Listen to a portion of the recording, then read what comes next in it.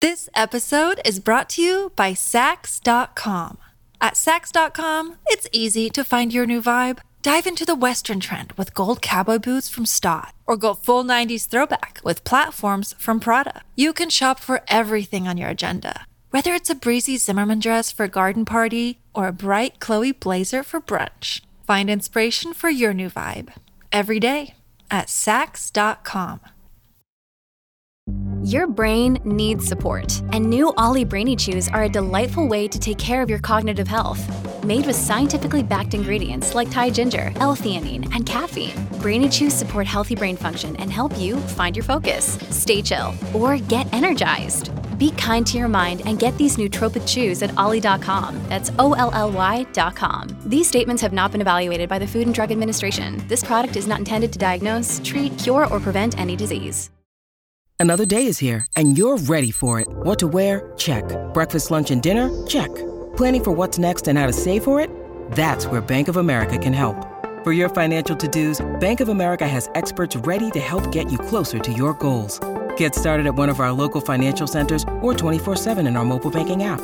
Find a location near you at bankofamerica.com/talktous. What would you like the power to do? Mobile banking requires downloading the app and is only available for select devices. Message and data rates may apply. Bank of America N.A., member FDIC. Welcome to the New Books Network. Welcome to New Books in Film, a podcast on the New Books Network. I am Bill Schaefer, your host for today's episode. My guest today is Patrick Ffrench, a professor in French and Vice Dean at King's College London. His recent Roland Barthes film, Myth, Eroticism and Poetics, was published in 2019 by Bloomsbury. It is a comprehensively researched and finely argued book that traces Barthes' engagement with questions of cinema from early research predating the publication of Mythologies to his last work, Camera Lucida, along the way responding in depth to those who have explicitly commented on Barthes' musings on film and those who have been inspired by them in their own work. It demonstrates how certain critical and theoretical themes regarding the cinema emerge and develop through the course of Barthes' career and argues for the singular importance of Barthes' writing on film, despite or perhaps even because of the deep ambivalence that Barthes sustained towards that object from beginning to end. For me, Ffrench's book reads as a celebration of the critical virtue of ambivalence as it is played out in Barthes' permanently unsettled attitude to the object film, showing how this lasting ambivalence allowed one of the 20th century's most important and influential critics to articulate perspectives on the nature and possibilities of cinema that still feel unexpected, complex, and subtle. Hello, Patrick. Hi, Bill. Hi. Can you tell us a little bit about yourself and how you came to write this book on Barthes and film? Sure, yes. Well, I've been a lecturer, then a reader and professor in French for a long time. PhD in 1996, 1995, 96, I think. And my PhD was, my initial research was on the journal Tel Quel, the kind of main venue, as it were, for French theory and that kind of avant-garde literary practice in the 1960s and 70s. And Barthes was very closely connected to Tel Quel, wasn't a member of the Tel Quel group, but a kind of fellow traveler, as it were. So yeah, quite a lot of my work on Tel Quel was involved in engagement with Barthes. My supervisor, as it happened, Annette Lavers, was one of the first translators of Barthes into English. And I mean, I suppose that work, which subsequently publishes a book called The Time of Theory, involved quite a close engagement with Barthes' literary theory. And I moved on from that. I worked on other things, Georges Bataille, for example. But Barthes was always, felt close, I suppose, intellectually, and in other ways to Barthes, was a kind of consistent focus in my work. I've published on other aspects of Barthes' work, but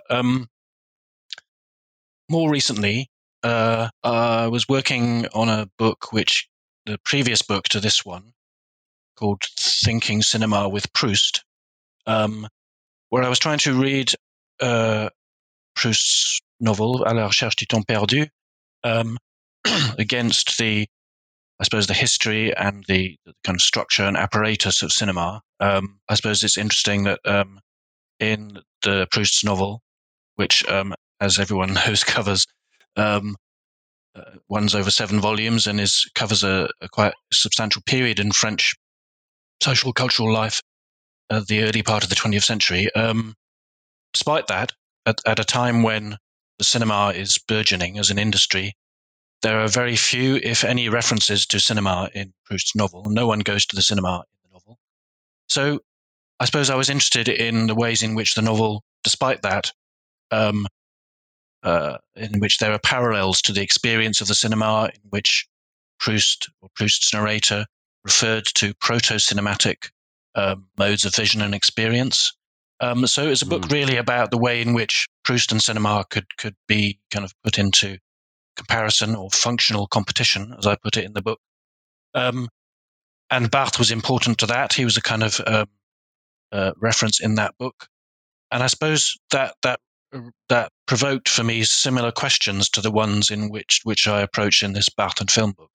So as you mentioned, the ambivalence in Barthes' work around the cinema was also there in this kind of approach that I took to Proust, resistance on Proust's part to the cinema, which I also found in Barthes. So that's one kind of way in which I was already concerned, without really knowing it at the time, with Barthes and cinema. And I've always been fascinated with some of the key texts by Barthes on the cinema, key essays, the Troisième Sens, the Third Meaning, from 1970, which no doubt we'll come to later. And then En sortant du cinéma, or leaving the cinema, leaving the movie theatre. These, I suppose, are quite key references in film theory without really having been looked at, to my mind, in enough detail or with enough attention to the kind of consistent approach to cinema, or the consistent ambivalence, if you like, to cinema in Barthes' work. So that's the broad context. I suppose I work on, in my research and teaching, on 20th century French literature, critical theory, and wouldn't describe myself as a specialist of film in a strict sense, but these last 2 books, Proust and cinema, Barthes and cinema, there seems to be an orientation towards thinking about the place of cinema in the work of Proust and Barthes in this instance, in the work of writers who aren't directly concerned with it or aren't filmmakers themselves.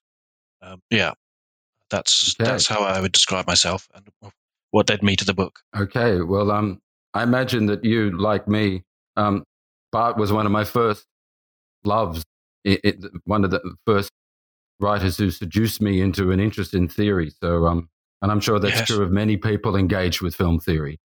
Back in the day, he was indispensable. Okay, so your book begins with Barthes' essay on the face of Garbo, published in Mythologies, probably still the most widely read of all his books. According to you, if I understand you correctly, despite appearing in a book explicitly devoted to dismantling the myths of mass culture, this essay should actually be considered part of an implicit counter-project to poeticize rather than to demythologize. That continues a tendency that you find already observable in essays published prior to Mythologies, most of which I don't think have ever been translated to English.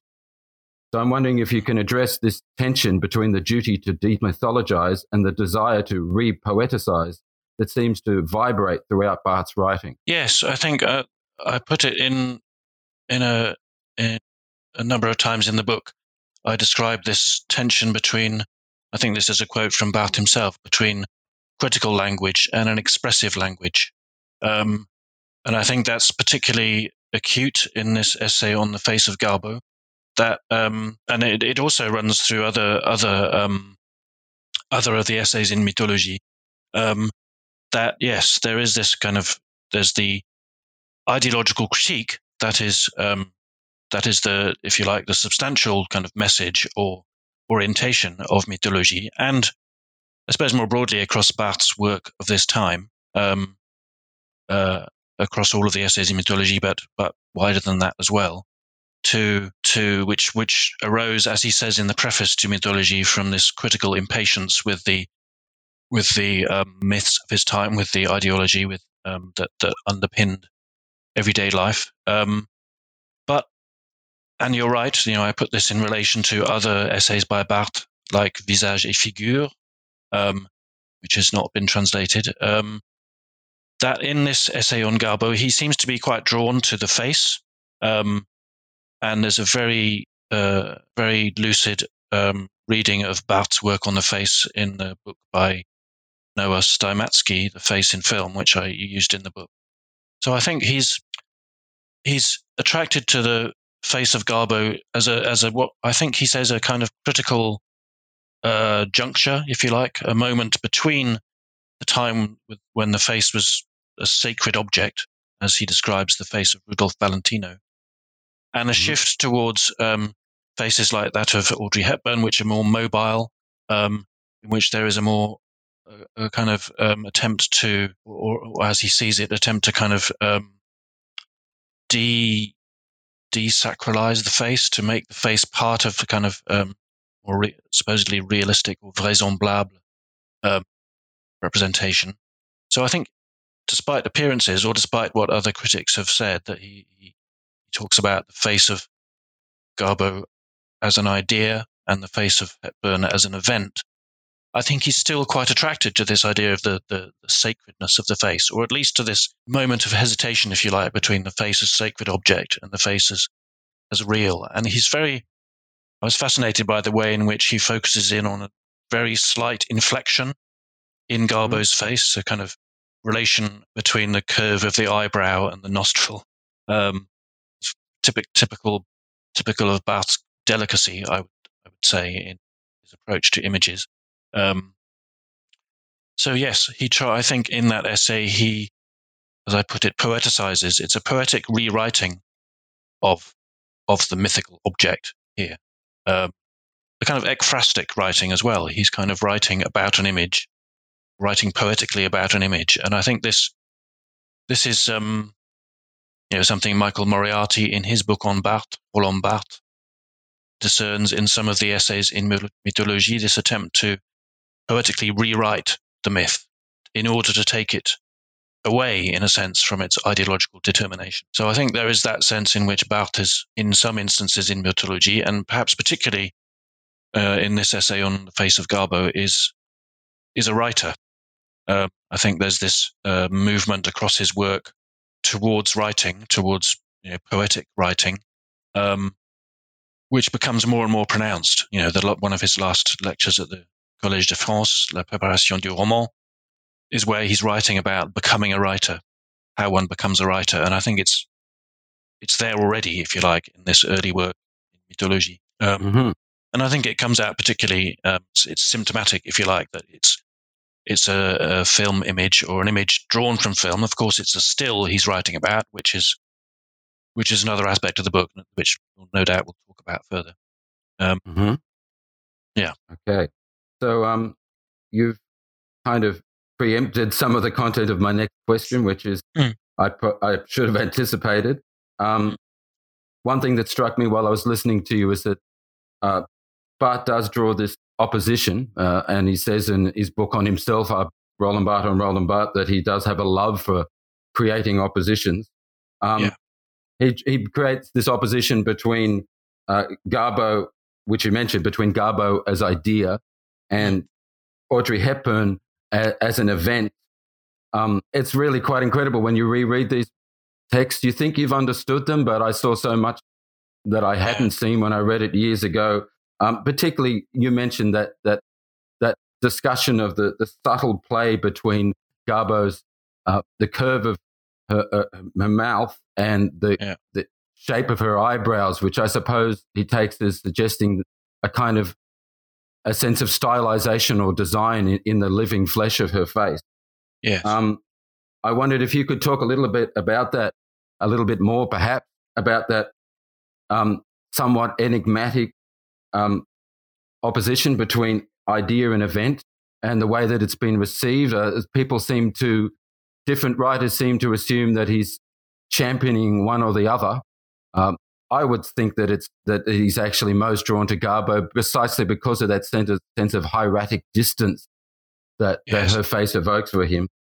And maybe you could also, in that context, talk a little bit about your discussion of Blanchot's analysis of the corpse as exhibiting a deeply disconcerting form of resemblance that resembles nothing. Yes, I think Barthes is very subtly, and sometimes it is, it's easy to pass over these things. He's subtly trying to introduce a kind of difference or fracture, in a sense, between the image and our reception of it, as it were, which is, which I suppose is I think akin, and I think I there's no direct evidence of this, but I think Blanchot's essay, Two Versions of the Imaginary, would have been a reference for Barthes at this point. This sense in which the image is sense of the strangeness of the image. I think that comes through quite a lot in Barthes' approach to images, the ways in which he wants to take them aslant, or I suppose he might use the word déjouer to kind of, which is difficult to translate, but to kind of subvert, in a sense, or outplay, do something different with the image. So I think that it might be a good way to describe what's going on with Barthes' approach to the face of Garbo, in which it doesn't have the kind of sacred distance, if you like, or the kind of remoteness and unapproachability, if you like, of the face as sacred object, or the mask, if you like, of which I think is his approach to Valentino. I think the anthropological register, the work of Lévi-Strauss, for example, would have been kind of close in his mind at this time. But yeah, it's that kind of trembling, if you like, of the image of the face of Garbo in the gesture, or the physiognomy, the gestural physiognomy of Garbo's face that Barthes tries to introduce there. And I think, other critics, I should mention the book by Philip Watts, that Roland Barthes' Cinema, in which I think Watts, in a way, goes along with the interpretation of this, according to which Barthes would be championing the kind of move towards greater mobility of the face, a greater kind of realism of the face in cinema. But yeah, on the contrary, I think he's attracted to the face of Garbo as this subtle moment of trembling, if you like, between the face as sacred object and the face as everyday object. I think there are other aspects of your question which you might have to remind me of. Oh, that seems sufficient to me. Good. If that's okay with you. Okay. Yeah. So you begin the second chapter of your book by discussing Barthes' rarely mentioned early writing for the Revue Internationale Filmologie. Yeah. Prior to his subsequent shift to a more generalized engagement with the mass media and the methods of semiology as they apply to text in general. Yes. Already in this early writing, you discern an unresolved tension, and this, again, to some extent, you've already anticipated this question, but I'll go on. You discern an unresolved tension between the aspiration to formulate a rigorous critical discourse and a more playful inclination towards expressive language, which it occurs to me might be seen as reflecting an unwillingness on his part to finally commit either to theory or the essay form. That is, on the one hand, to a discourse that typically wants to suppress subjectivity, on the other, to a form that tends to place the subjectivity of the author at center stage. Yes. So if you want to address that. Yeah, sure. I think that the filmology moment is, as you say, it's not had a huge amount of critical attention. It's quite a strange moment in French intellectual life in terms of film theory, film studies. Even though it lasts, the review itself, the group lasts quite a long time, and it attracts quite prominent people. And Barthes is involved in it in a few essays that are published in the group, but in the review itself. But yes, I think it is quite a strange moment in the sense that, as I said previously, in some of the essays in mythologie, Barthes has, he has quite a journalistic style, I suppose. He's addressing specific objects. There is, as I said, this quite expressive language, which is not putting himself center stage as a subject, as Roland Barthes myself, but as a reader of images and as a writer. But whereas the essays for the Filmology Review are a bit more austere, a bit more scientific in their orientation, it's worth adding that the Filmology movement, as perhaps the name suggests, was had very little in the way of attention to specific films or specific filmmakers. It was an attempt to study the phenomenon of film from a sociological angle, I suppose, influenced by the Frankfurt School by Krakauer, for example. So in some ways, it's a bit as if Barthes is not fully. There is an ambivalence in his relation to that group, and to the austerity of that. There's a kind of we'll come to this later as well. There's a kind of mismatch, if you like, between the ethos of Cahiers du Cinéma, which is quite a prominent film review of the time, and filmology. There was a kind of lack of dialogue between those two kind of cinephilic and cinephobic movements, in a sense. But Barthes' contributions to the Revue de Filmologie come at a time when I think he is developing this, in his work, this movement towards a more rigorously, a more scientifically grounded, more theoretically grounded language. It's kind of parallel to the development of semiology. Going back to mythology, the kind of addition of the final essay to that book, Le Mythe aujourd'hui, Myth Today, where he goes back to Saussure and establishes the kind of reestablishes the ground rules for semiological method. I think so. Towards the end of the 50s, beginning of the 60s, there's this movement in Barthes' work where he's setting down the ground rules for semiological method, which does lead to a more methodological approach in which the, if you like, expressive language seems to wane somewhat. But I think both aspects of Barthes' work, the critical and the expressive language, or the theoretical language and the expressive language, exist side by side all the time. It's just that in different works and perhaps in different moments, one comes to the fore. And I think in the filmology essays and the early writings for communication, this is what's dominant.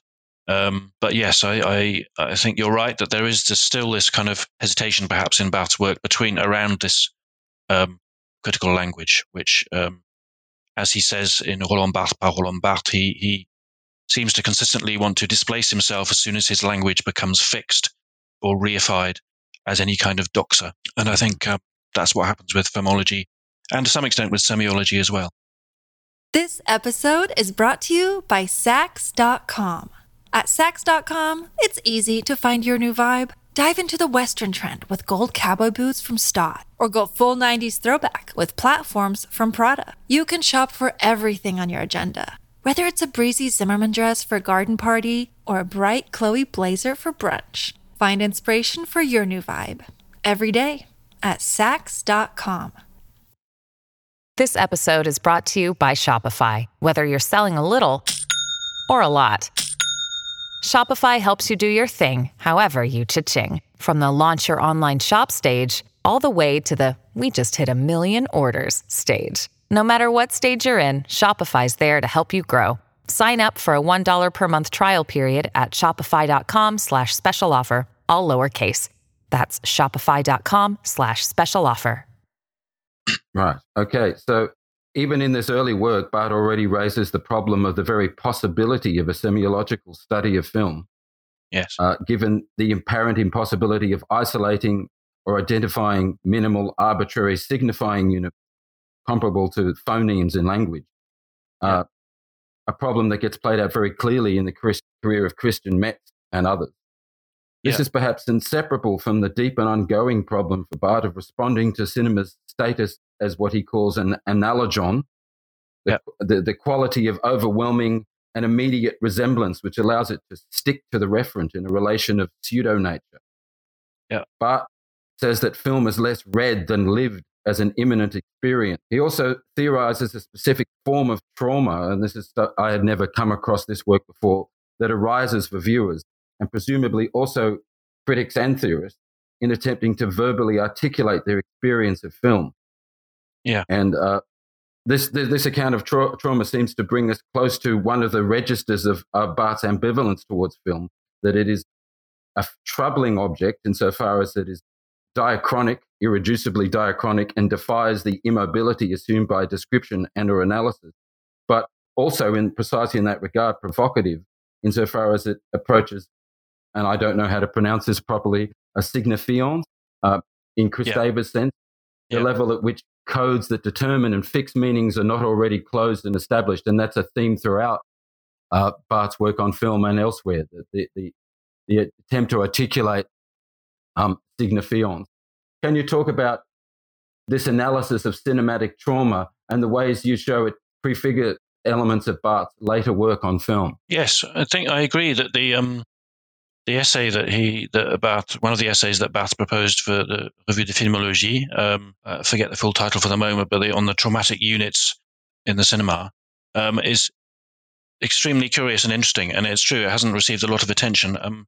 I don't think he means, well, we might be confused by the term trauma. I don't think he means trauma in the sense in which we might think of it today in the strictly psychoanalytic sense or psychological sense, but more that kind of element of a scene, of a cinematographic scene, which the viewer doesn't quite fit with the spectators. They can't name it. There's something about the scene which is troubling, as you said. So it's already Barthes there is adopting an approach which I think is consistent across his work to try and identify that element which is troubling, or that element which can't be explicitly named, which doesn't fit with the code, or the codes of reception, if you like. And yeah, it's an early attempt to try and grasp and provide some kind of analytic purchase, or even writerly purchase perhaps, on that aspect of signifiance, the kind of meaning that goes beyond what can be named or what can be codified. And yeah, so I think that there is that sense in which what he's attracted to, what he's trying to grasp, is the troubling object, or what troubles in the scene, and that sticks out, if you like, to use another Barthesian motif, something that's, as he writes in a later essay on Bataille called Les Sorties du Texte, from the verb sortir, something that sticks out in the troubling sense. Also, perhaps as a phallic register to that, but we can come to that later, maybe. Yes, so it's that consistent orientation, or that consistent drive or desire, even to try and tackle, to kind of take on what can't be named, what kind of what appears as subjectively or analytically different or unassimilable. I think you can see that in the punctum later, for example, in the obtuse part. So there's a very, you could, this work hasn't been done, but I think it'd be very interesting to think about the relations between that essay on the traumatic units of cinema to his approach later to the stills from Eisenstein that he analyzes in the third meaning. But I suppose maybe it's worth adding that it's under quite different conditions. So the filmology movement undertook these what they called thematic film tests, and this is one instance of Barthes' kind of involvement, or not direct involvement, but interest in the practice of film. Although this is under very artificial conditions, these thematic film tests, where, for example, a couple would be filmed and they'd be instructed to relate to each other in different ways, to talk to each other in different ways. And the spectators of these film tests would be invited to try and name or interpret or describe what they saw. So, this is an artificial film test that Barthes is referring to in this essay on the traumatic units of signifiers of cinema, which is obviously different from his analysis of film stills from Eisenstein later. Mm-hmm. Okay, and so now we arrive at chapters 3 and 4, where you discuss one of Barthes' most famous essays on film, which you've just mentioned, which is The Third Meaning. Yeah. In that essay, Barthes discerns 3 levels of meaning in a series of stills extracted from Eisenstein's films, and which I think were published in Cahiers de Cinéma. Yeah. The first is the informational. Yeah. The second is the symbolic, which I think he later labels as obvious. Yes. And a third, which he says holds him, and which he associates with certain signifying accidents, and he calls the obtuse meaning. Yes. Could you run us through your understanding of these distinctions and the theoretical value of the third meaning as a uniquely Barthian innovation? Yes, I think this essay, The Third Meaning, is fascinating, and as you say, seminal in film theory, published in Cahiers du Cinéma. I think it's important, as you noted, that the stills which Barthes is analysing are not stills that, or not photograms. Perhaps we'll come to that distinction later. That he's chosen himself, but ones which have appeared in previous essays in Cahiers du Cinéma, which at the time had been publishing in each issue there was a selection of translations of Eisenstein's writings into French and essays on Eisenstein in this kind of quite politicized Marxist-oriented moment of Cahiers du Cinéma in the late 60s, early 70s. So Barthes it's also a kind of critical discourse on Cahiers du Cinéma as well as on Eisenstein. But yes, he makes this distinction between these three levels: information, symbolic or obvious meaning, and the third or obtuse meaning, as he puts it. He's not interested in the first two levels at all, really. And in fact, in some ways, it's quite difficult to distinguish between what he means by information, the information of the image, and the symbolic meaning of the image. What he's really interested in is the distinction that he draws between the obvious meaning and the obtuse meaning, or the second order meaning of the symbolic and the third meaning. And so the second meaning, the symbolic or obvious meaning, is very much linked to the intention of the filmmaker, or the intention of the film. It's what the film wants us to receive, as it were, in the sense of the fictional diegesis of the film, or the ways in which it appeals to or relates to symbolic codes. So, for example, one of the first image that I think he writes about, which is that of the coronation of the Tsar, the symbolism of gold, the symbolism of coronation. That's what he picks out first. But yes, as you said, there's something else that holds him, and this is again where the subjectivity, where Barthes' subjectivity comes into play. It's something that holds him, so you can almost as if he embodies himself as a viewer, as a spectator, held in front of the image. Something again which troubles him, to go back to the traumatic unit. There is a sense of continuity there between this troubling traumatic unit and this aspect of the image which holds him. So yes, what is the obtuse meaning? And here it's one could be very easily tempted to think that it's what holds him, what holds Barthes himself. It's something that appeals to his specific, to the subject that he, Roland Barthes, is. So, for example, you might think that there's what holds him or what troubles him in the first image is the plasticity, in a sense, of the film, of the image, the face again of one of the courtiers. It's often the face as well, but not only. So there's something about Barthes as subject which is attracted to or troubled by a particular formation of the face. It's curious that when he writes about the face of the courtier in that Eisenstein still, he describes it using this French phrase poudre de riz, which is a kind of face powder made of rice powder, but something about the whiteness of the face attracts him. So perhaps one might be led to think there's something in Barthes' own subjective experience, in his own memory, that is determining that it's a kind of almost Proustian recollection from his own past, perhaps connected to his mother, who he also refers to as, in relation to this idea of the poudre de riz, this kind of face powder. But I don't think it's just that. I think he's also trying to found a kind of theory, if you like, of this troubling obtuse meaning. He's not only saying there's this subjective element, which is about my experience, my past, my memory. As he says, we may not be able to talk about it, we may not be able to name it, but we can understand each other in relation to it. There's a kind of interlocution, he says, around this obtuse meaning. And it's very subtle, typically of Barthes, the very subtle direction which he takes, which is to say that there's something about another of the images that troubles him, of the face of a woman in Eisenstein's battleship Potemkin. he's interested in the whole sequence, the whole mourning sequence. So that a sailor has been killed, and the crowd is mourning, and Eisenstein's film, which is very fascinating to watch the film in continuity, as it were, in relation to what Barthes says about it and the stills.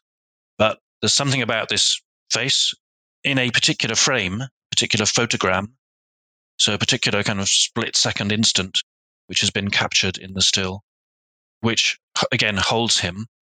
And he says it's where there's something, again, about the curve of the eyebrows in relation to the curve of the mouth, which for him says there's something clown-like about it. So even though the image of this woman is, she's in mourning, so there's obviously the whole thematics and mood of it is tragic, something, he says, derisory about it. It's as if her face is disguised by her suffering to the point of being derisory, or to the point of looking more like a mask. And I used the phrase in my account of it, the becoming mask of the image.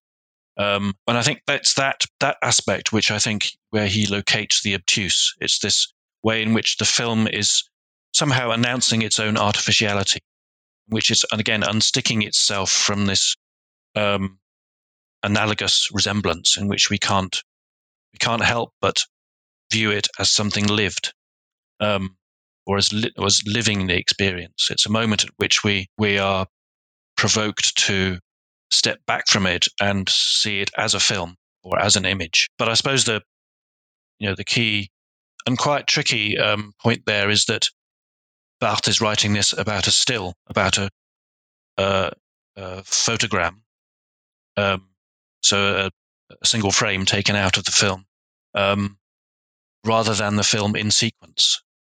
So his theory of film here, or what he calls the filmic, is completely counterintuitively and perhaps very paradoxically a film or a theory of the still image. And I think he pushes this quite far to say that a theory of film, a theory of the filmic, has to start with the photogram, has to start from this kind of analytic moment of the critique and writing on the still image, the photogram, which no doubt, we might come to later too. Yeah.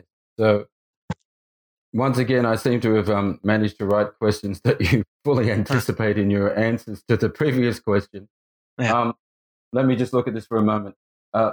In discussing the suffering old woman who is mourning the death of, I think it's Valenchuk, he tells us that he perceives that a disruptive force that is staked on the excessive mass of her hair. And this might remind us of the heavy burden we've already seen carried by a perceived relationship, as you've just pointed out, or resonance between details, in particular the mouth and eyebrows, in the face of Garbo.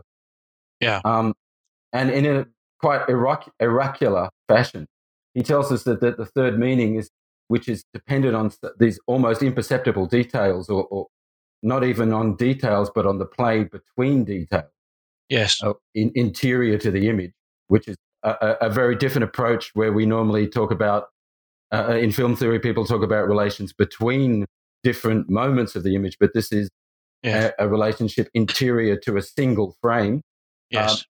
He suggests that this tiny moment is suggestive, in his words, of the crucial problem of our time, and that it belongs to tomorrow's politics, which I wonder if you could talk about this apparently hyperbolic weighting of almost imperceptible details, not only in this essay, but throughout Barthes' work on film. Yes, you're right. It is hyperbolic. The idea that this tension between different fragments, or what Eisenstein, I think, called an accentuation within the fragment, or within the still, or relation between fragments within the still, is quite hyperbolic to stake an approach to tomorrow's politics on this relation between fine details. But I think it's useful to think of the context in which Barthes is writing this, in Cahiers, in 1970.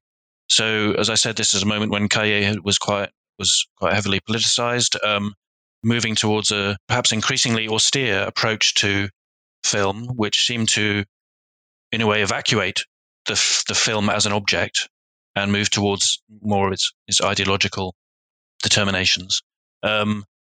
So yes, Caillé in this Marxist and then very kind of Maoist movement, very closely interrelated with the Tel-Quel group at the time, despite some arguments and kind of dissonances between Caillé and Tel-Quel. So Barthes is writing this in the context of a kind of, again, post-68 emphasis on politicized theory or the politicization of theory. So to say that, to talk about the politics of tomorrow is very resonant and again, typically Barthesian.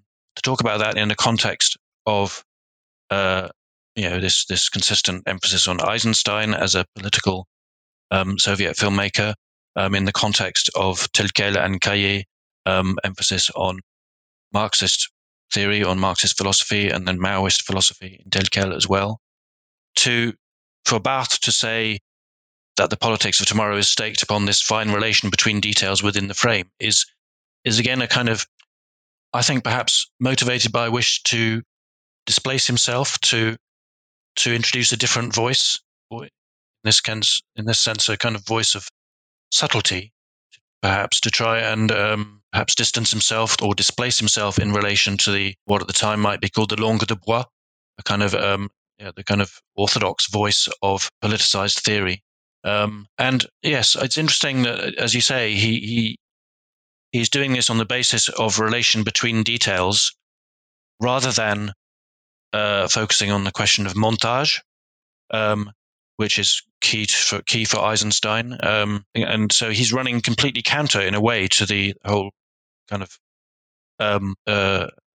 direction of travel of Caillé theory and Eisenstein's work itself, even though I think the third meaning will be taken up and used quite extensively and productively by Caillé critics such as Pascal Bonitzer, Jean-Louis Comolli, and others, Sylvie Pierre might come to. So, yes, it's interesting as well that it's a moment. It's what I think perhaps a quite rare moment in Barthes' work where he's trying to negotiate a relationship between his own critical and expressive language and his own critical orientation and the politics of the time. I think it might be seen interestingly in relation to his attitude towards 1968, towards the student revolt of May 68, Paris, in France, where again he said that this is not specifically in relation to film, but I think it is relevant. He says that what attracted him was not the politics of the events itself, but the graffiti and the what he called the savage inscriptions on the walls of Paris. So he's interested in a more subtle, more that notion of sauvage, of the wild writing or savage writing, of trying to perhaps grasp something that in contemporary language might be called a more affective element in the image. So in the image of the mourning woman in Eisenstein's Battleship Potemkin, or in other images focused on the mass of hair of the woman or the tassels that are of the hair of one of the other mourning women, what I think he says that these details introduce what he calls a sentimental aspect. So it's almost scandalous in a sense at the time for Barthes to be kind of highlighting and affirming and staking a critical claim on the sentimental. But I think that makes a lot of sense in terms of his trajectory, his critical trajectory from SZ, for example, in 1969, 1970, the analysis of the short story by Balzac towards the pleasure of the text, 1973, Roland Barthes by Roland Barthes, fragments of a lover's discourse. So there's this movement towards the affective, or an attempt to negotiate between the affective elements of a text or a film or an image, and the kind of the political aspect. Okay. So my next question you've also already answered, which was precisely about the way that Barthes somewhat scandalously suggests that the essence of the film can be found only in stills and not in what would normally be taken to be the natural state of cinema as a moving image. So yes. I'll skip that and I'll just move on, since you've just mentioned a certain kind of savagery. To Barthes' reference to Bataille's analysis of the big toe, which Bataille analyzes as definitive of humanity from the perspective of a base materialist understanding of evolution. Yeah. So any comments you have to make about that would be fascinating. Yes, yeah. In fact, I'm working on the status and role and place of Bataille in Cahiers du Cinéma at this time, which is in a sense inaugurated by Barthes' reference to it. It's very interesting that the kind of relation, the place of Bataille in French theoretical writing of this time, and in Barthes' work in particular. So Bataille's œuvre complète, the first few volumes of those had just been published in France in 1970, with Denis Ollier as one of the prime movers behind that, prefaced by Michel Foucault as well.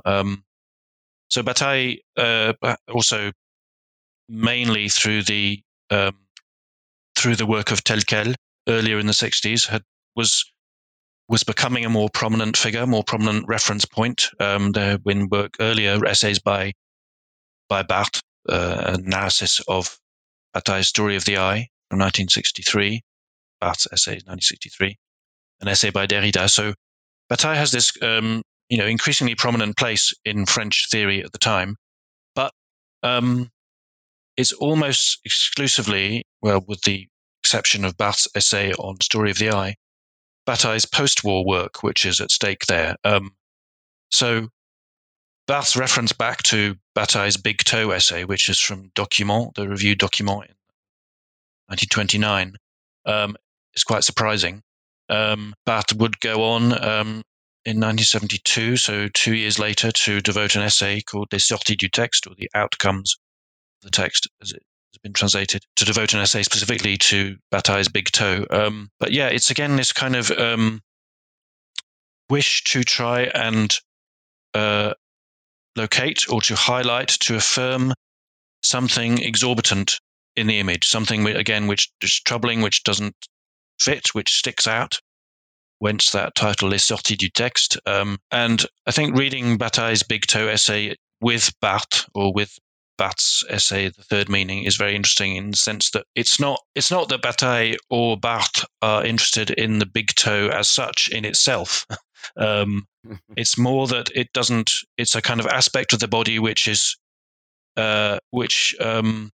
troubles structurally disturbs the photogenia of the image, if you like, which structurally disturbs the face, the beauty of the face, if you like. So if you think about the face of Garbeau in relation to Bataille's Big Toe, or the photos by Boiffard that Bataille is writing about there, it's that structural kind of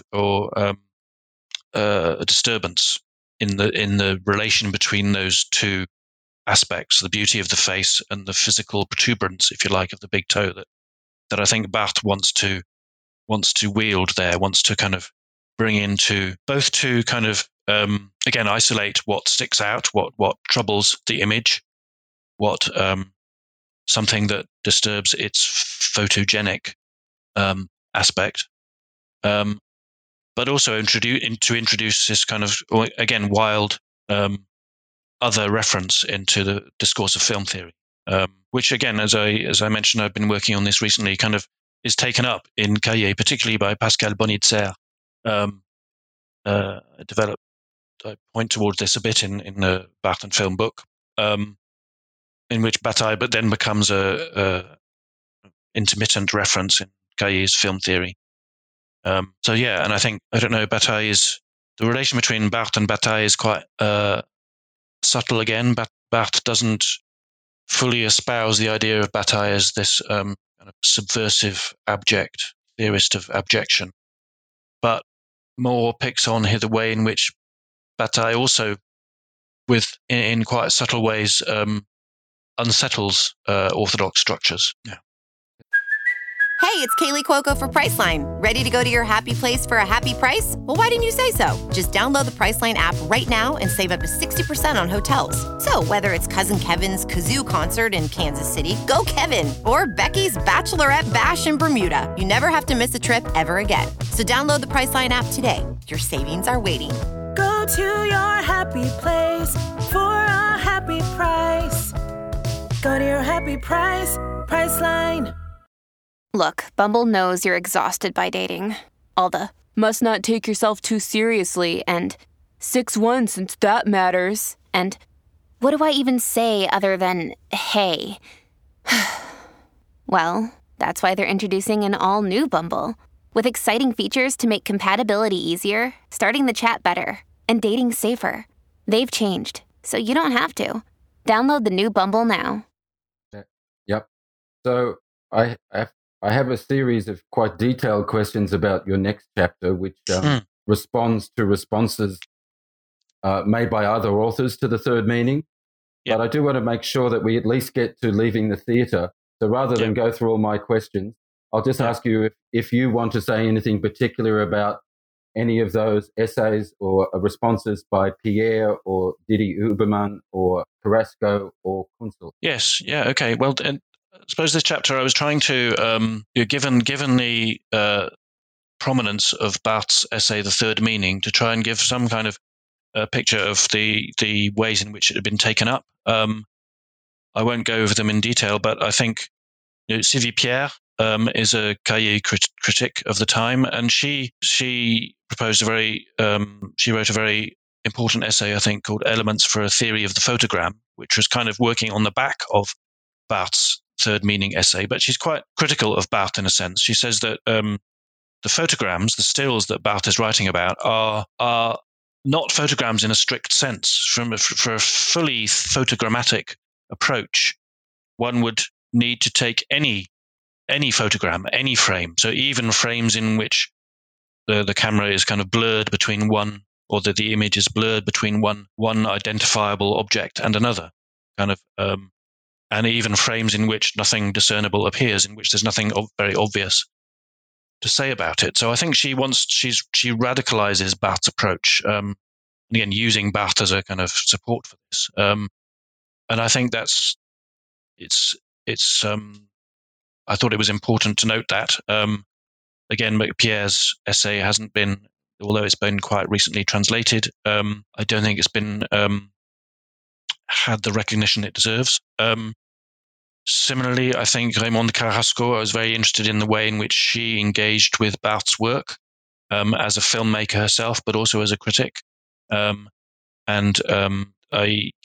was also very significant in that she provides a way of engaging Barthes with Deleuze, who, as we know, kind of later in the 80s, kind of revolutionized film theory or film philosophy in France with his two books on cinema, in which there's very little reference to Barthes in the printed text, and there is a sense in which Deleuze doesn't quite get Barthes, or just doesn't, in which that there is a kind of divorce in a sense between Deleuze's approach, which is very much attentive to the moving image, the image in the sense that there is movement in it, and the image in the sense that that time passes.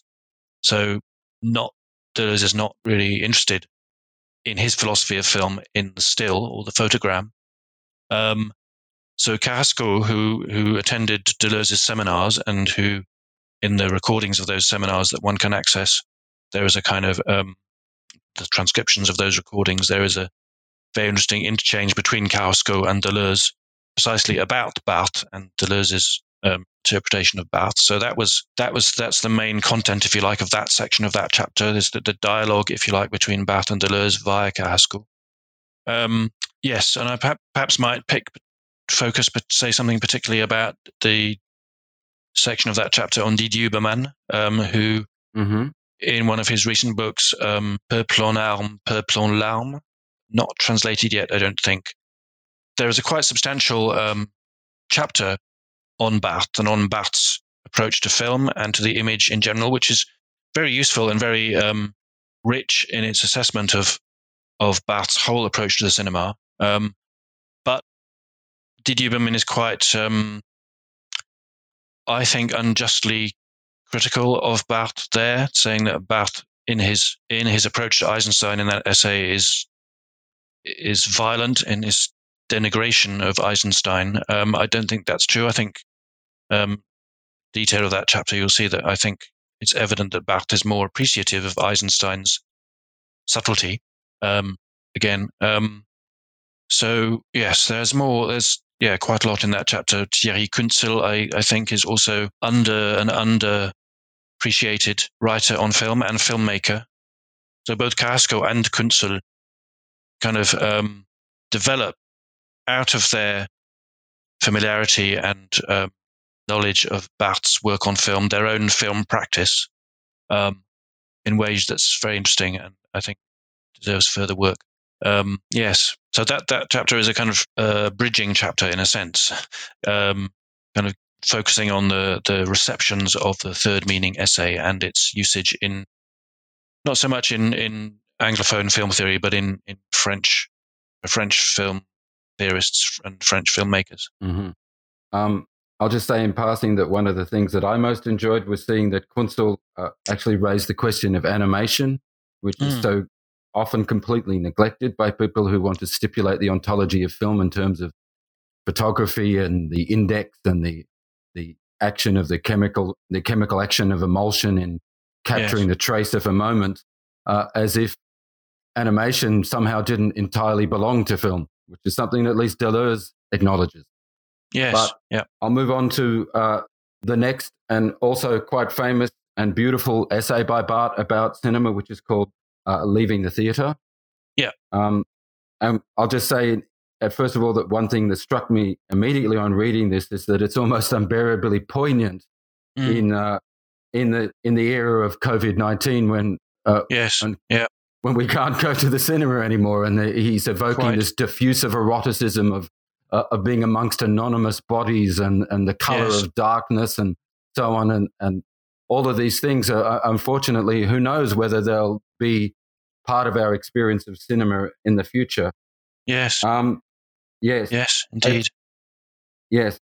So it struck me that in some ways this essay represents the kind of the height of Barthes' ambivalence in regard to the cinema, just as we've seen that he finds the essence of the filmic in a still rather than a moving image.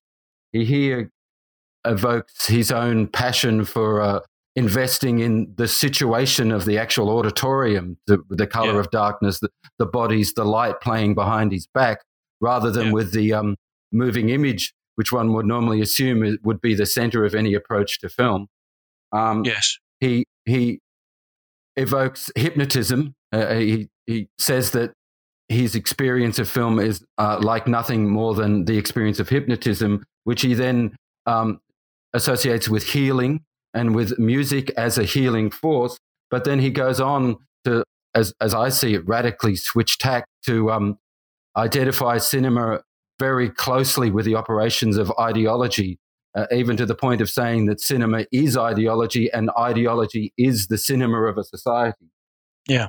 And finally, he paradoxically suggests that the best way to unstick oneself from the screen, from the hypnotizing force of the analogon, is not to be armed with a critical discourse, the kind of discourse that we would think that Barthes himself teaches us how to use, but to invest in this total situation of the cinema itself.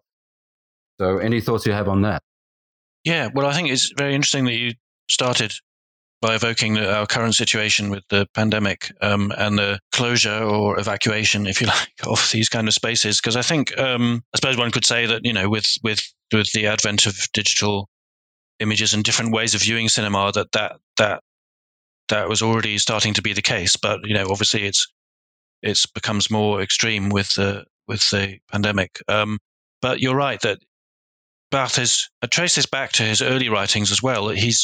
What he seems interested in here, before I come to the ideological aspect, the ideological argument, is the situation of the cinema and the social space of the cinema as a space, with the idea of people, if you like. So in his earlier writings on film, in the first chapter, I wrote about the ways in which, as well as this focus on the face, there is this constant reference to the importance, if you like, of the people.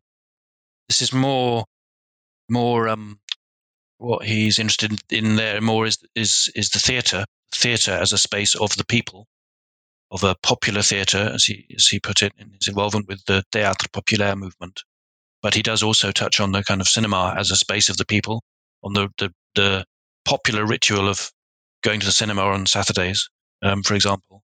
And I think this is echoed in the Leaving the Movie Theatre essay, where he's interested in the situation of the cinema as a social space, as a space of, if not of the people, but of people, of other people, other bodies. Here, though, it's more the erotic and potentially queer aspects that Barthes is accentuating, the possibility of, it's almost a kind of cruising situation in which these anonymous bodies are there in the cinema, and he talks about it as a space of potential eroticism, if not actual eroticism. But that, you're right, that's kind of that's what he uses to kind of offset or displace his kind of critical argument in this essay, which is, yes, that the cinema is ideology, that the cinema is a form of hypnosis, that is healing in the sense of comforting or reducing, if you like, what might be critical about the kind of melancholy of the spectator. He writes about the lure of the screen in a language that's very informed by Barthes' increasing interest, if you like, in psychoanalysis and in Lacanian psychoanalysis, particularly of the time. So yes, the screen is a lure. It's something that, like a hypnotic object, the gaze is stuck to it. So it's very resonant with other essays in the journal issue Communication, to which it is a contribution, by Jean-Louis Baudry, for example, Kristeva and Christian Metz and others, which is very, very much critical of the cinema, or emphasizing the cinema as an ideological trap, if you like, a trap for the gaze, using a lot of psychoanalytic vocabulary and concepts drawn from Lacan, particularly from Lacan's seminar of 1964, I think, 4 fundamental concepts for psychoanalysis, the analysis of the gaze there, and the look and the gaze. So yeah, Barthes, the screen is a lure, the gaze is stuck to it, one needs to unstick the gaze, and yes, not surprisingly, not through this kind of Brechtian critical discourse. Barthes doesn't mention a filmmaker like Godard, but I think that's what we might think he might have in mind. This notion of a kind of Brechtian cinema, which is kind of attempting to unstick the gaze from a less psychological, perhaps less melodramatic, less vraisemblable picture of the real. So not through that critical discourse, but through this attention to the situation of the room, in a sense, to the way in which the projector's light is playing in the room, to the kind of materiality, if you like, of the light and the situation of the cinema. So it's almost, interestingly, could be the basis of a more kind of experimental avant-garde kind of filmmaking, which is stressing the kind of grain of the image, just to use a Barthesian motif. There's the grain of the voice is another interview, I think, with Barthes. He uses that phrase.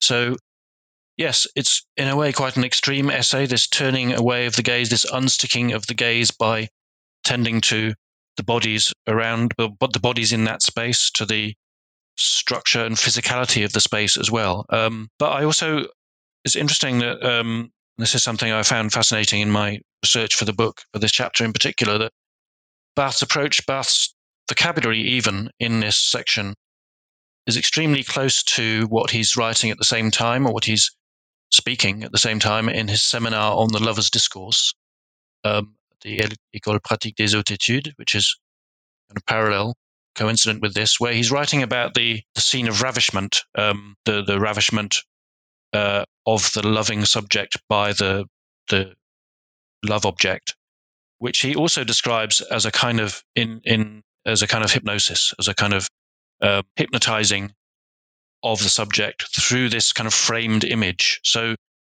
there are points in the En sortant du cinéma essay and the seminar on the lover's discourse where the two texts kind of almost kind of can be superimposed on one another. And so he's using the same terms, the same concepts to describe the lure of the cinema screen to the lure or hypnotizing or ravishment of the lover by the love object. So it's curious, I think, that Barthes is describing cinema and love with this in the same breath, in a sense. So there is a sense in which he's also, perhaps I could have accentuated this more in the book. He's also quite, again, poetically rewriting. He's kind of interested and excited by the idea of this ravishment in the cinema, by a kind of framed image that captures him as a spectator, or as a subject. The difference is that he says in the Lover's Discourse that it's not a continuous image.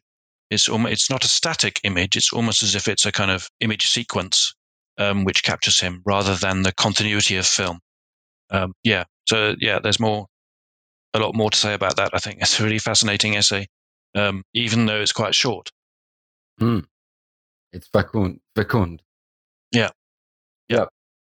Okay, so unfortunately, we've already gone over an hour, so I don't think we won't be able to address your final two chapters, which concern Camera Lucida and Barthes' dual quest to regain his mother and to define the essence of photography. Or the final chapter, which concerns his letter to Antonioni, which is probably the only time where Barthes does the traditional film theorist gesture of affirming an auteur's entire body of work. Yes. But if you want to say something briefly that you think is necessary about those two, that would be wonderful. Yeah, well, the sixth chapter, I think, on Camera Lucida, I think a lot of the motifs I've already touched on are kind of very evident in that chapter. It's a very complex argument that he in the book, in which he starts off by saying, I like photography at the expense of cinema, but I found it difficult to separate the two. So I use that as a way of tracing both the distinction that he makes between the photograph and the film. I think one of the key things to accentuate is this idea that what he finds difficult in film is the way that it presents a view of the world which is in the same constitutive style. That's his phrase, or a quotation from Husserl, in fact. We see the film in the same constitutive style as the real itself. So it's difficult he says that means that we can't establish this distance from it, or it moves too quickly. It doesn't touch him, because if there's something in the image that he might lead him to think, it's already passed. It's already moved on to another image. So the screen is occupied by something else. So it doesn't allow him this time to think, to become what he calls, and which other critics like Laura Mulvey have taken up. It doesn't allow him to become a pensive spectator. But yeah, again, back to ambivalence. There's this sense in which there are moments in Camera Lucida where he picks up on film images, particularly a film image from Fellini's Casanova, with amazingly Donald Sutherland playing Casanova, dancing with an automaton, where he says that this sequence wounds him with a particular acuity. So despite what he says, he's still about not liking cinema. He picks on filmic examples to carry his argument. But yes, I think that's again, I suppose the overall message of that chapter is that despite being a book about photography, it's nevertheless commissioned as a book about film, and in some ways it is very much a book about film, about the film image as well, with the same tension between the moving image and the still image that spans across all of his work on film. And the final chapter on Antonioni, I kind of used the I think one of Barthes' final texts that he was in his typewriter when he died, his letter to Antonioni. I used that as a kind of excuse in a way to think of Antonioni as a kind of case study, to point to the ways in which Barthes was quite affirmative of Antonioni across his career, even though there are scattered references. And Antonioni is quite important to him. For example, Antonioni's 1973 film, I think, on China, Chunkou, China, was important in mediating Barthes' own relationship to China. So that closes the book in a sense, because I think what Barthes says in that letter, Dear Antonioni, is kind of emblematic both of the way Barthes approaches film. So he finds in Antonioni a kind of sympathetic resonance with his own approach to film.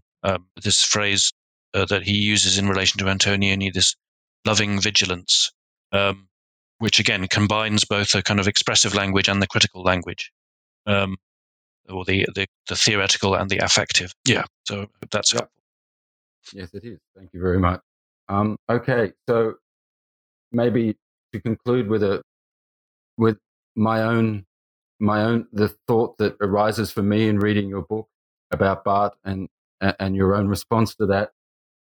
We've talked about ambivalence throughout Barthes' work on film, and some might see that as a kind of obstacle, something that he couldn't get beyond. He could never make a final decision on his attitude towards film, whether it was an object of love or something that he wanted to separate himself from, to get some kind of distance from, in order to sustain his critical function.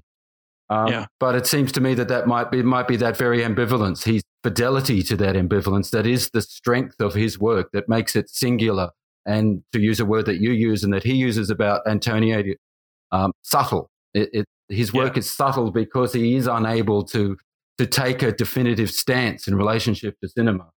Or to put it another way, read in the right way, Barthes' work, which is to say, not in order to again identify the third meaning or again pinpoint punctum, which has been done in 1,000 undergraduate essays, but to sustain an interrogation of one's own ambivalence that allows him to offer a unique and perhaps indispensable perspective to those who work with film or on film theory.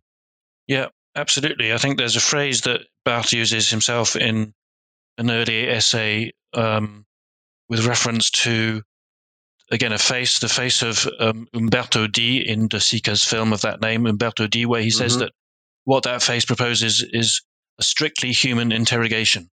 So I think we can think of that phrase. I don't do this in the book, but I think we could think of that as describing Barthes' approach to film as such, as focused on this ambivalence, not providing a kind of definitive theory of film or a kind of naming of different objects, but a kind of subtle human interrogation, really, which I think one could also see this ambivalence as a constant wish to imagine differently.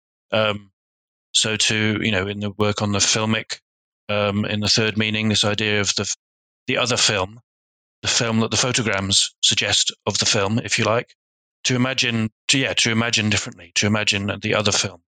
So to unstick oneself from the lure of the screen by imagining differently. And I think that's what theory means for Barthes. What film theory would mean for Barthes would be to speculate and imagine differently, to use theory not as a kind of system or model, but as a mode of interrogation. Yeah. Okay. All right. And the final standard question I need to ask you is, what are you working on next? Okay. Well, I have a number of different projects, but one which I mentioned was this is a quite short article or series of articles, perhaps, on the place of bataille in Cahiers film theory of the time, 1970s.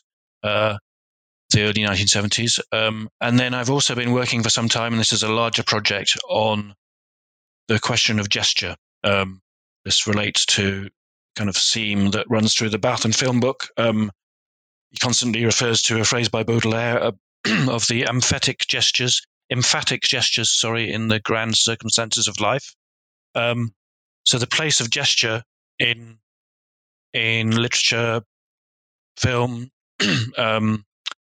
French philosophy, psychoanalysis as well, the way in which gestures can be, or gesture as such, can be captured, theorized, and the way in which it resists that. So this is a longer project, and I think Barthes will come into that. Deleuze also, Agamben. So yeah, this is what one of the things I'm working on at the moment. Okay, well, thank you very much for giving us your time today, Patrick. Thank you, Bill. Thanks very much.